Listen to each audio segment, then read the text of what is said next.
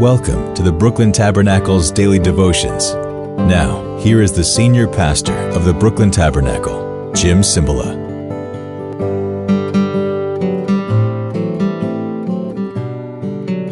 Ohio! That's what you'll hear in Hiroshima, Nagasaki, Tokyo. That's hello. No, that's good morning, Ohio. Someone just wrote me a letter, and I opened it today, and they live somewhere in the States and been listening to these for a while. By the way, we're up to episode 948. For 1,000, I'm inviting you. It's a black tie event. Hey, we're going to have a big celebration at 1,000. Send your red velvet cakes to the Jim Cymbala Foundation. No, only kidding. The way to say good morning is Ohio, but if you want to say, like, how are you doing at any time during the day, it's konnichiwa, but hold out the wa. Konnichiwa. There, you got it. We're reading difficult part of Scripture, Hebrews 2, where what Christ has done on the cross for us and our salvation is now approached in a little different way than we're used to hearing. Listen to it. Verse 10, in bringing many sons and daughters to glory, it was fitting that God, for whom and through whom everything exists, should make the pioneer of their salvation, the forerunner, the one who breaks through and provides it.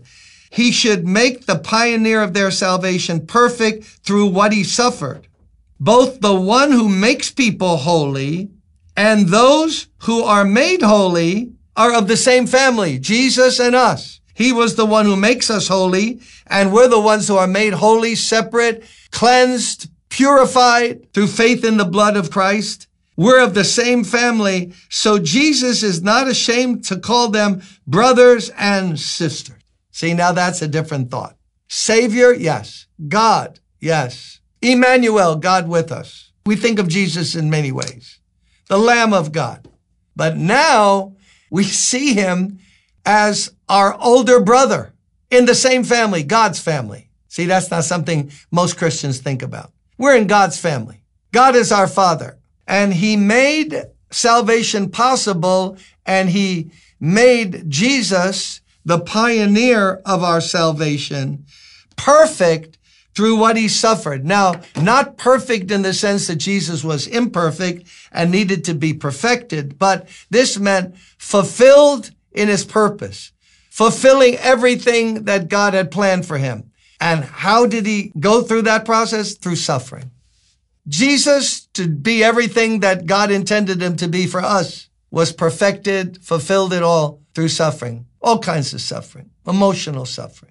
We think of the suffering on the cross. We'll get to that in a second. But look, Jesus had a tender heart and spirit. He had emotions like you and me. How did it affect him, who knew no sin, to be hated for no reason?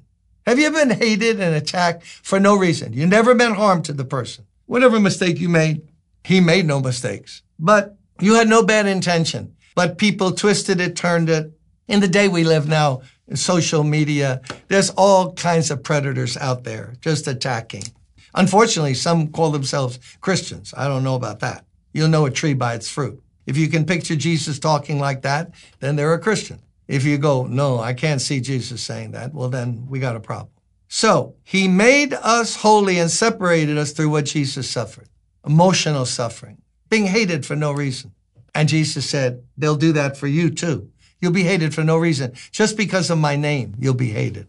They'll call you like demons because they called him. You cast out demons because you're in league with Beelzebub, the prince of demons. He said they're going to say the same of my followers. No student is above the teacher. No servant is greater than the master.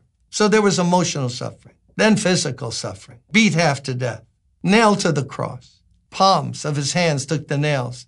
That tender area, forehead and temple area, crown of thorns, pressed down.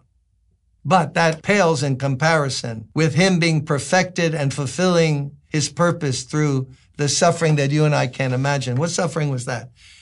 It wasn't the nails. All kinds of people had been crucified before him and after him. But he suffered the pangs of hell. He was punished by God's holy wrath because he bore your sin and my sin. The Bible said he had so much sin poured on him, he became sin. He was one mass of sin, and the holy judgment of God was directed against him. Why do you think he cried on the cross, my God, why have you forsaken me? For the first time, there was a cloud, some kind of distance between, as God had to look away from this sin. God's too holy to look at sin, the Bible says. His son became sin. Well, what's that tell us about God's love for us, that he would give his son? And I wouldn't give my son for anybody. Nope. Would you give one of your children for someone else? And God loved the world so much, he gave his only begotten son. Didn't have another. He didn't give an angel. Like, here's an angel, and let's get back and be reconciled. No, angel couldn't do it. Had to be a human, had to be someone who shed blood for us. Perfect sacrifice. So not only does God love you today, I don't care how you feel, don't care if you had a bad week, bad month, bad year. God loves you and God loves me. Don't let the enemy rob that from you. And Jesus paid it all. All to him I owe. Sin had left a crimson stain. He washed me white as snow. We love him because he loved us. Why don't you love on Jesus today? Come on. I'm speaking to myself. I want to walk and love him and tell him and live for him. There's no name sweeter than Jesus. Amen. See you tomorrow.